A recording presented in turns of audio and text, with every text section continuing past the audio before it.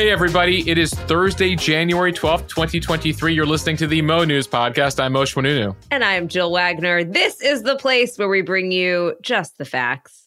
And we read all the news and read between the lines so you don't have to. Jill, I'm happy to report that I'm coming to you right now from New York, where I had no travel plans today. Because when I woke up on Wednesday morning to see that literally no planes could take off in North America, I was like, oh my God, you think you have it all figured out. You try to take the first in the morning flight. You try to only do carry-on, and then the FAA computer fails. Moshe, I was actually thinking about you, the world traveler. Where in the world is Moshe Manunu? I mean, I've thought of you and I'm thinking, I really hope he is in his apartment or wherever you are. I just hope that you weren't having to travel, that you were staying there. Well, thankfully that was the case, but that was not the case for hundreds of thousands of other Americans, some of whom were messaging me from the tarmac as they awaited takeoff. We're going to have a lot of details on that story, though, later in this podcast. And let's get to those headlines now. Travel chaos and canceled flights as a government computer system broke down. How this happened and where things stand now. Oops, he did it again. More classified documents discovered from Biden's time as vice president. I thought you might like that, Moshe. I like that line. Well done, Jill.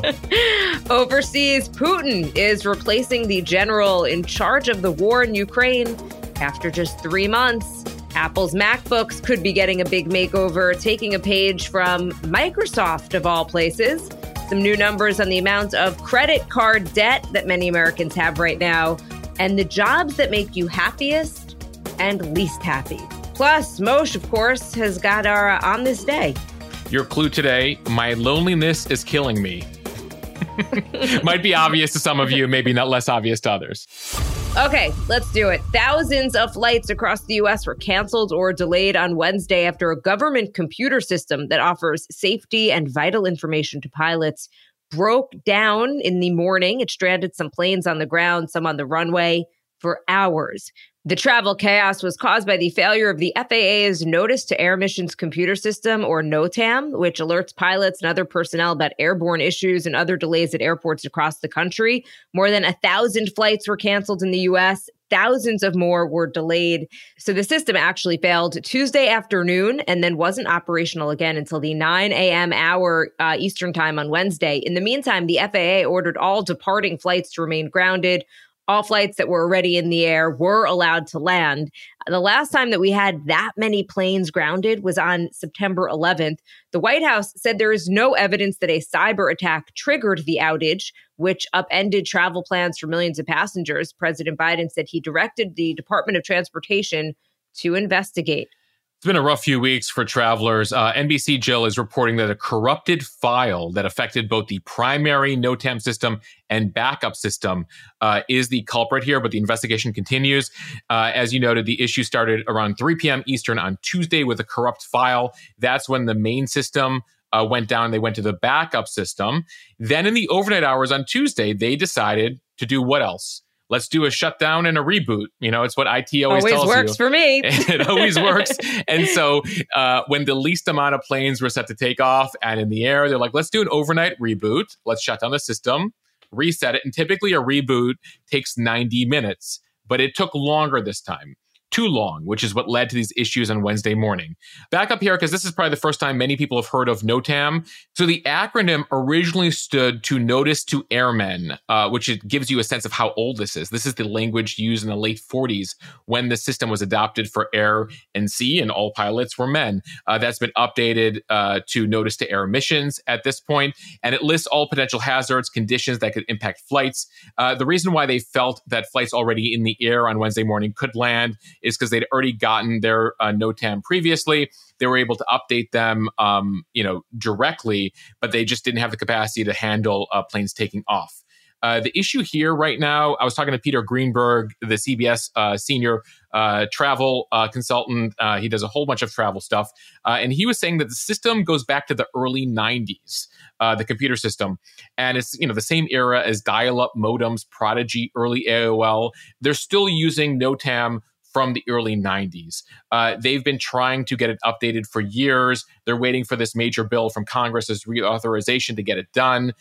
If they fast-tracked it. He says it would take them 18 months to update the system. So the fact that Congress, the Department of Transportation, everyone's on top of this might mean that we get it started. But that's an update that would still put us several years behind, just to give you a sense of the computer systems that are running aspects of what we experience every day. Look, I think for most people, when they heard that there was some type of issue with the computer system, they immediately thought that there was a hack, perhaps from Russia, which has said that there would be consequences for the U.S. getting involved in whatever capacity in Ukraine.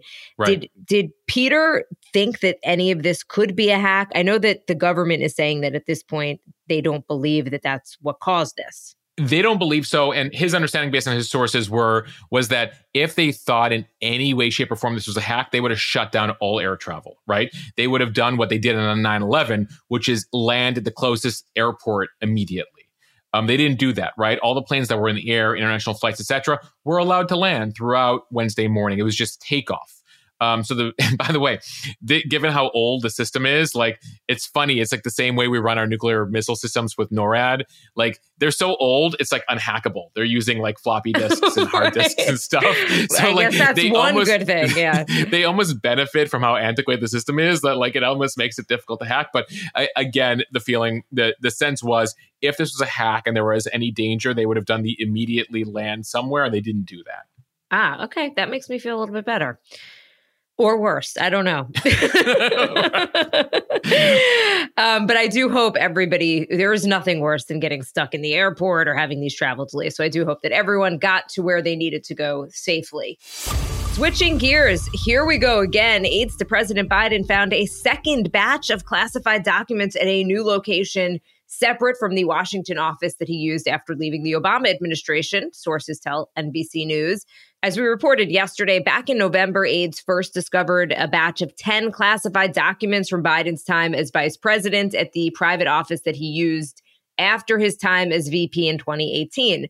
The sources tell NBC News that since then, aides have done an exhaustive search of documents stored at locations beyond his former Washington office to figure out if there are any other classified documents that may have been inadvertently packed in boxes when he cleared out of the vice president's office in January of 2017.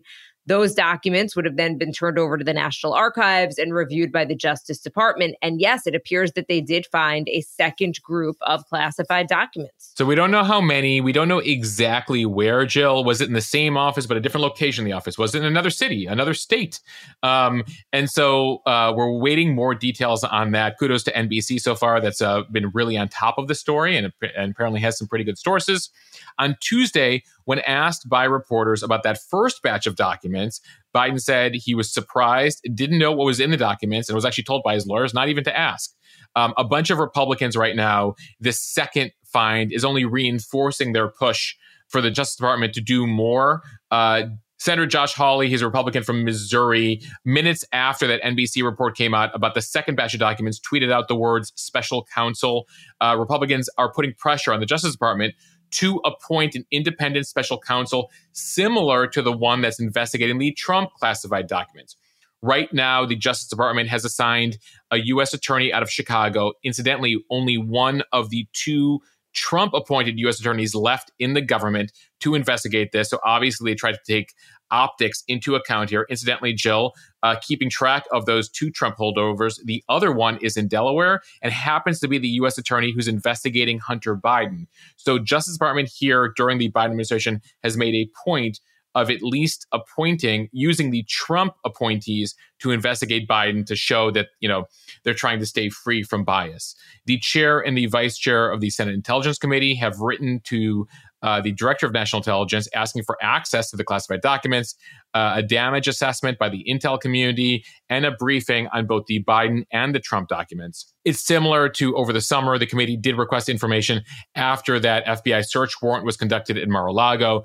That's where they found more than 300 classified documents. And we've talked about that whole 18-month battle they engaged in with Trump to get back those documents. And then when they refused, the search warrant. So far, it does appear that the Biden folks have been very quick to return anything upon discovery, but there are still more questions than answers here, and the White House is having a difficult time answering questions.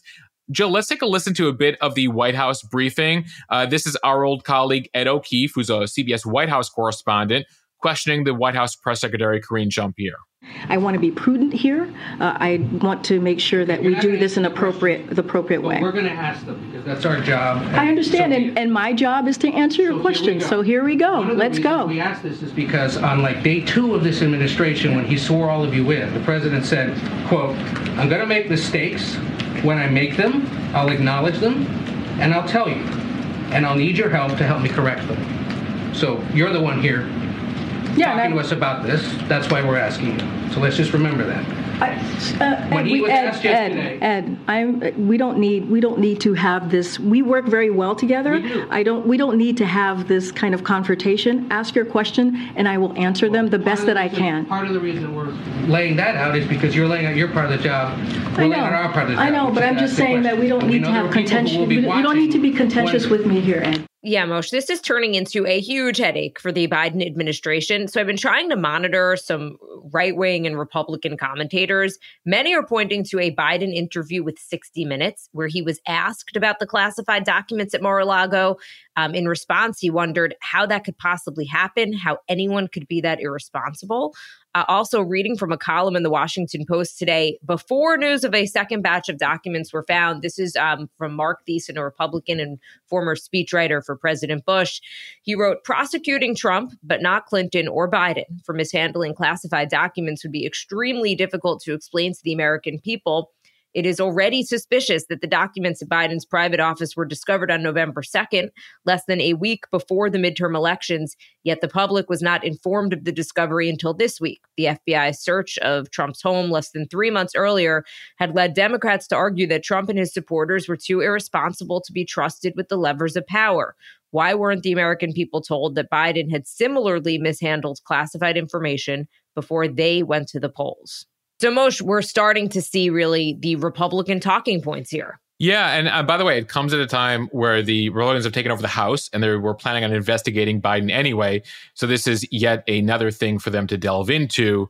And, we've laid out the differences here, right? That, at least what we know so far, that the Biden documents, it's less than 10% of documents Trump had. Trump personally asked for the documents to go with him from the White House to Mar-a-Lago. Trump's people refused to give it back to the archives for, the better part of, nearly 2 years. But ultimately here, no matter what, we have a situation where Biden out of office had classified documents inappropriately. Trump out of office had documents inappropriately. Going back, Hillary had classified documents that she shouldn't have had. So clearly there's a larger issue here in terms of securing classified documents. And yes, it shows again that, that clip you're going to hear over and over again of Biden going after Trump at Mar-a-Lago, the one you noted on 60 Minutes, being like, how could you be so irresponsible? And he, apparently he's saying, unbeknownst to him, didn't have it. But it's certainly, we're learning new stuff every day as we're bringing to you on the podcast. And we'll see what happens here. But it's a rough go, especially as we will learn in the coming months if Biden's going to be running for president again. And this is surely a topic that'll come up. Jill, we have a lot more news to get to. But first, I want to thank a couple of our sponsors this week. Our first partner has a product that I literally use every day. And I understand some just came in the mail for you. Moshe, that's right. A big package of Athletic Greens just came in the mail. We are so excited. My husband and I are definitely going to try them.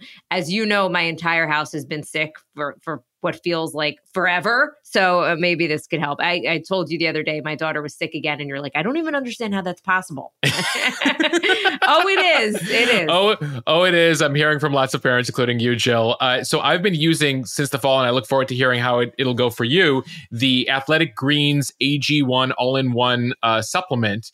It's just one scoop with a glass of water in the morning. The experience is simple, affordable. I'm feeling an extra boost of energy, and it's much easier than the various vitamins I was taking before, some in the morning, afternoon, and night. So I love the simplicity here. The AG1 powder contains 75 important ingredients, including tons of vitamins and minerals. It also includes pre and probiotics to support your gut health. And here is the best news. With your first purchase of AG1, Athletic Greens is giving Mo News listeners a free 1-year supply of their vitamin D, as well as 5 free travel packs. You can check it all out over at athleticgreens.com/Mo News. Take advantage of the offer.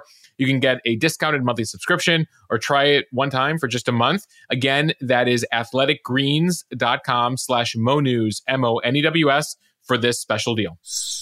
And there is one more partner I want to tell Mo News listeners about with a special deal for all of you. This comes to us from our friends over at Boll & Branch Bedding and Sheets.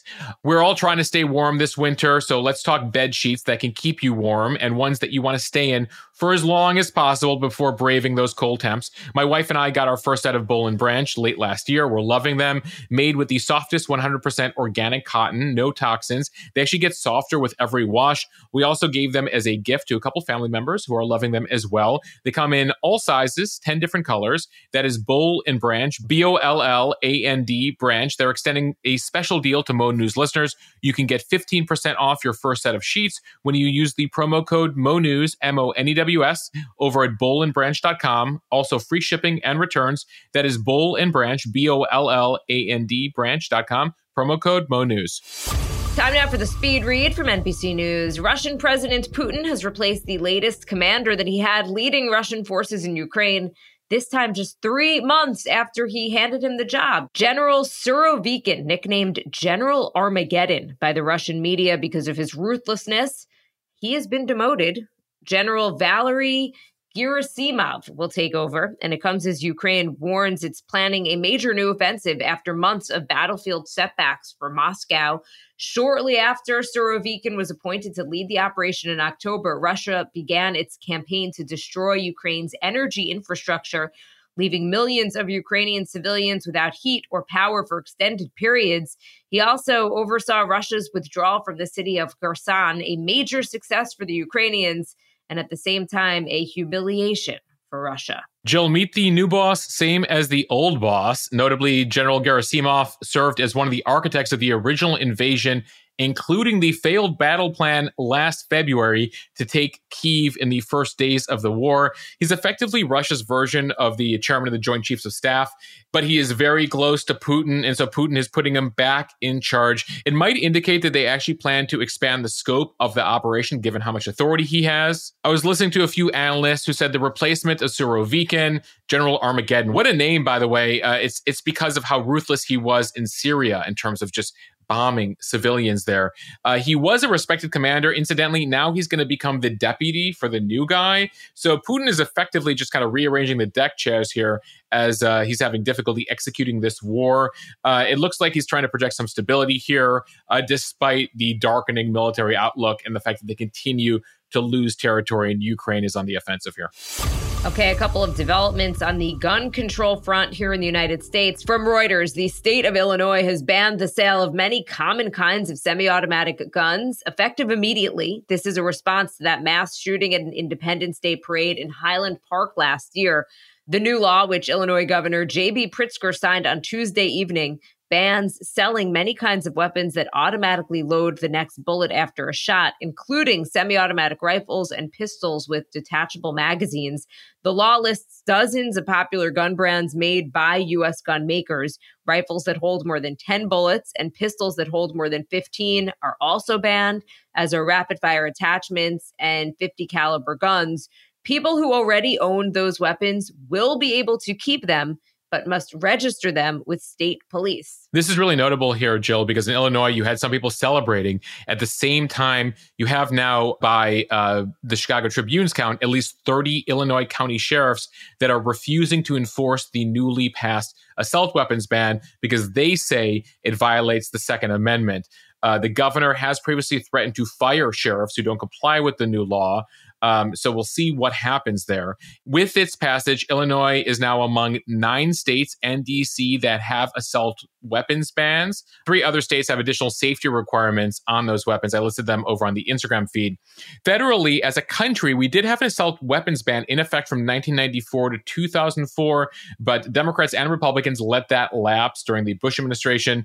At the time, the law prohibited the sale and manufacture of certain military-style semi-automatic weapons and high-capacity magazines. Federally, there was a move last year for the U.S. House to pass a new assault weapons ban. That came after the Highland Park shooting, but the bill did not gain traction in the Senate. And of course, now with Republicans controlling the House and Democrats with a very narrow majority in the Senate, they would need 60 votes to pass it. It does not look likely to be happening federally. Separately, Jill, I wanted to update everyone on another gun law dispute, this one happening in the state of New York. The U.S. Supreme Court this week allowed New York's new handgun restrictions to stay in place for now as a lower appeals court hears the case. The state's new ban on firearms in designated sensitive locations includes buses, parks, and stores where the owner doesn't want weapons. It also requires a gun license applicant to disclose their social media accounts and provide contact information for their family members and housemates. New York enacted this law last year after the Supreme Court struck down a previous New York law that had required people to show a need to carry a concealed gun. So the Supreme Court knocks down this law last year. New York says we still need more secure laws and passes this new law. They are now facing a lawsuit on that new law. This comes to us from the Gun Owners of America. They're challenging this. And so they filed this emergency petition with the Supreme Court. Supreme Court said, we're not dealing with it for now. We're going to defer to a lower court. It doesn't, by the way, look very good for the New York law. The district court already ruled against New York. Now the appeals court will hear it. So it will likely come back to the Supreme Court. And given how they're ruling on Second Amendment cases of late, it does not look great for the state of New York if they're looking to keep this law in place. Okay, from Bloomberg, Apple's working on adding touchscreens to its Mac computers, a move that would defy long-held company orthodoxy and embrace an approach that co-founder Steve Jobs once called ergonomically terrible. Apple engineers are now actively engaged in the project, indicating that the company is seriously considering producing touchscreen Macs for the first time. This is according to people familiar with the efforts. Still, a launch has not been finalized and the plans could change. Back in 2018, Jill, Apple's head of software said, quote, we really feel that the ergonomics of using a Mac are that your hands are rested on a surface and that lifting your arm up to poke a screen is pretty fatiguing thing to do. You know, Apple takes the whole design... Exhausting. Apple takes this whole design thing very, very seriously. So Bloomberg is reporting, according to their sources inside Apple, that we could see a MacBook Pro that you can use as a touchscreen as early as 2025, so just in over 2 years. Apple's Mac business has been doing great so far. Sales surged as Apple replaced Intel processors in most of their computers with its own silicon chip. That's improved battery life, reduced overheating, those noises your laptop makes. And so their Mac business is doing pretty well. But interestingly, Microsoft has put out a variety of laptops with touchscreens, which makes some believe, like, I wonder if they're following that example. And of course, you have, iPads, which with all their accessories and apps have basically turned the tablet into a MacBook. So, this is sort of the marriage or merger of the laptop and the newest iPads. Though we should mention to folks that Apple has dropped projects before, so they might get started on something and they decide they don't want to go ahead with it. So nothing is a guarantee here. But we'll see if they give us ergonomically less fatiguing touchscreen MacBooks sometime in the near future. It's funny because my daughter, who's 4 years old, she always plays with my phone, which is obviously a touchscreen. And when she goes to my computer, I have a MacBook Air. And when she goes to my computer, she just assumes that you could also touch the screen. So she tries to move it around. And, look, it's fascinating to see technology through the eyes of a 4-year-old because they're actually more tech savvy than some of us. I guess what's intuitive, right? Like, and exactly. It's how intuitive the touch thing is. And that's what I was thinking. It's like, maybe Microsoft and the rest were onto something here. Well, I mean, I'm sure you've seen videos or you may have witnessed like babies and toddlers or whatever, like trying to swipe a book or swipe a TV screen. Like the whole swipe touchscreen thing is, once you see it on the phone, we might be living in that world where everything is that way. All right, from NPR, Americans are piling up credit card debt, and it could prove very costly. More Americans are leaning on their credit cards in the face of rising prices, and as interest rates continue to climb, that debt is getting a lot more expensive. The average credit card user was carrying a balance of just under $5,500 last fall, according to TransUnion, up 13% from 2021, and it marks a reversal from the first year of the pandemic, when many Americans were able to pay down credit card debt thanks to generous government relief payments and limited spending on travel and entertainment. Yeah, we've been talking about inflation a lot on this podcast, and as inflation has been outpacing wage increases and incomes, more people are relying on credit cards to cover everyday expenses. Analysts say that contrary to popular opinion, it's not a vacation or a shopping spree that is getting people into deep debt. It's something pretty practical. Especially as, we were talking about yesterday on the podcast about all the price increases people are seeing. By the way, I've heard from all of you who've sent me pictures of the egg prices near you. We talked about it yesterday, how expensive they're getting due to the whole avian flu thing. But it's a serious matter, given how expensive things are getting across the country. So unfortunately, that has now meant that many more Americans are getting into credit card debt. The share of credit card users who carry a balance has increased from just under 40% to now 46% from a year ago. So nearly 1 out of 2 Americans is carrying a credit card balance right now. And that comes as we're seeing some of the highest credit card interest rates since the 1970s. The average touched 19% in the fourth quarter for credit card interest. Many people experiencing credit card interest rates in the high 20% region, Jill. From CBS News, First Lady Jill Biden has surgery to remove multiple cancerous skin lesions. Doctors successfully removed cancerous skin tissue from the First Lady's chest and face during a scheduled procedure Wednesday, according to a letter from the White House physician. He said the First Lady was feeling well. Good news there. Definitely. President Biden accompanied his wife to Walter Reed to have the procedure, which is known as Mohs surgery. Both the lesion above her right eye and the lesion on her chest were confirmed to be basal cell carcinoma, the most common form of skin cancer. In both instances, all cancerous tissue was successfully removed. And that type of cancer, I'm told by oncologists, typically doesn't spread or is very unlikely to spread. But both the president and the first lady have dealt with these types of procedures in the past. And it's good to see that she's doing well. From USA Today, tennis star Naomi Osaka announced her pregnancy after withdrawing from the Australian Open. On a social media post, she wrote, "I know that I have so much to look forward to in the future. One thing I am looking forward to is for my kid to watch one of my matches and tell someone, that's my mom." The 25-year-old says she plans to be back for the 2024 Australian Open. She's been dating rap artist Corday since 2019. And we've talked about her in the past. She's been candid about her mental health experiences and told reporters that the sport was no longer bringing her joy after her third-round exit back at the 2021 U.S. Open. She then took an indefinite break, but returned at the start of last season. Off the court, Osaka remains the highest paid female athlete, according to Forbes, due to her various partnerships and sponsorships. I would have thought Serena Williams was the highest paid female athlete. Close, number 2, Jill. So according to Forbes, Osaka came in at $51 million last year. Serena, $41 million. Okay, and from the Washington Post, a new happiness and stress survey looks at the happiest, least stressful, most meaningful jobs, places, and activities in America.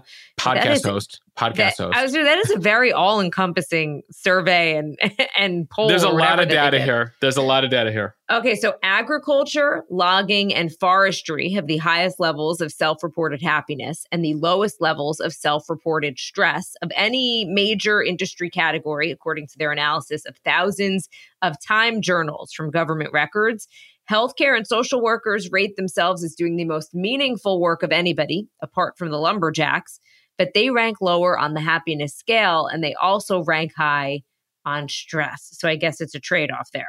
We missed our calling as lumberjacks, Jill, but there's still time. It's interesting. I'd never heard of the Bureau of Labor Statistics American Time Use Survey before, but apparently this is something they track. They track happiness, sadness, stress, pain, and exhaustion on a 6-point scale. They looked at 11 years of numbers here. I mean, who's filling this out? I can't imagine if they asked me, I'd be like, lumberjacks. Who's got the time? Apparently lumberjacks sometime. At least enough lumberjacks to meet their numbers here. But literally have every industry covered: arts and entertainment, management, information, transportation, legal, real estate. Anyway, on the other end of the spectrum, we find that the most stressful sectors, these are probably less surprising: finance, insurance, followed by education. And then there's a broad grouping they call professional and technical industries. Among them, law, which they find is this is not surprising, the single most stressful occupation. Lawyers. The interesting thing here, Jill, is they paint a picture that a white-collar job appears to significantly come with significant more stress than a blue-collar job. As for activities, the most meaningful and happy-inducing activities were religious and spiritual, followed by the second happiest activity, sports, exercise, and recreation. That then helped them crack the case because they're like, wait, why are lumberjacks and agriculture the happiest professions? Well, number 2 on activities is sports, exercise, outdoor recreation. So the sense is here there's a strong link between mental health and green spaces, being outdoors, as a key to happiness here. There are studies, Jill, that even seeing a tree out your window can help you recover from illness faster. So, Jill, I do have a lot of questions about this study, though, and I have gotten them from a few people. So they went through, we talked about jobs, we talked about places where people are happy. They also talked about activities. And the activity that they found brings you the least happiness, according again to the study, the Bureau of Labor Statistics, people filling out their time use surveys, self-care. Least happy activity. Then they're not doing it right. Okay. So based on this data, the exercise or taking care of a family member is somehow bringing you more happiness and less stress than a bath. So I think we got to do our own study. I think we need Mo News listeners to fill out their own time use surveys. Okay, so it's interesting that they consider a bath self-care, right? Oh, I'm making an assumption. Personal care is the category. But I was trying to think, like, what are some personal care, like, taking care of yourself, right? I don't know, going to get a massage. Self-care, I thought massage, and I just thought that's the best thing in the world. Like, I don't know what's better than that, actually. Yeah. But the love, obviously, that you get from your family is, but I don't know. But I'm a new tired parent, so I'll take all the self-care I can get. Totally. Like, so activities, highest, most happiness, most meaning, least stress, religious, spiritual activities. Number 2, sports, exercise, recreation. Number 3, caring for and helping non-household members. Next up, caring for and helping household members, then volunteering, then eating and drinking, then telephone calls, then buying things. Buying things falls 1, 2, 3, like 8th in. Anyway, it keeps going and going.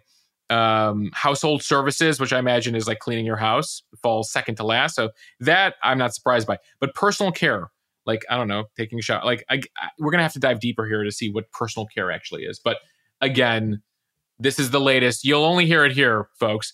The latest on the Bureau of Labor Statistics time use survey of how Americans are spending their time and how happy it makes them. No, but there is something to the idea of volunteering and being selfless and helping other people. Yes. That brings you just an immense amount of happiness. Oh, and I'm not diminishing that at all. I was surprised by the personal care number on the survey.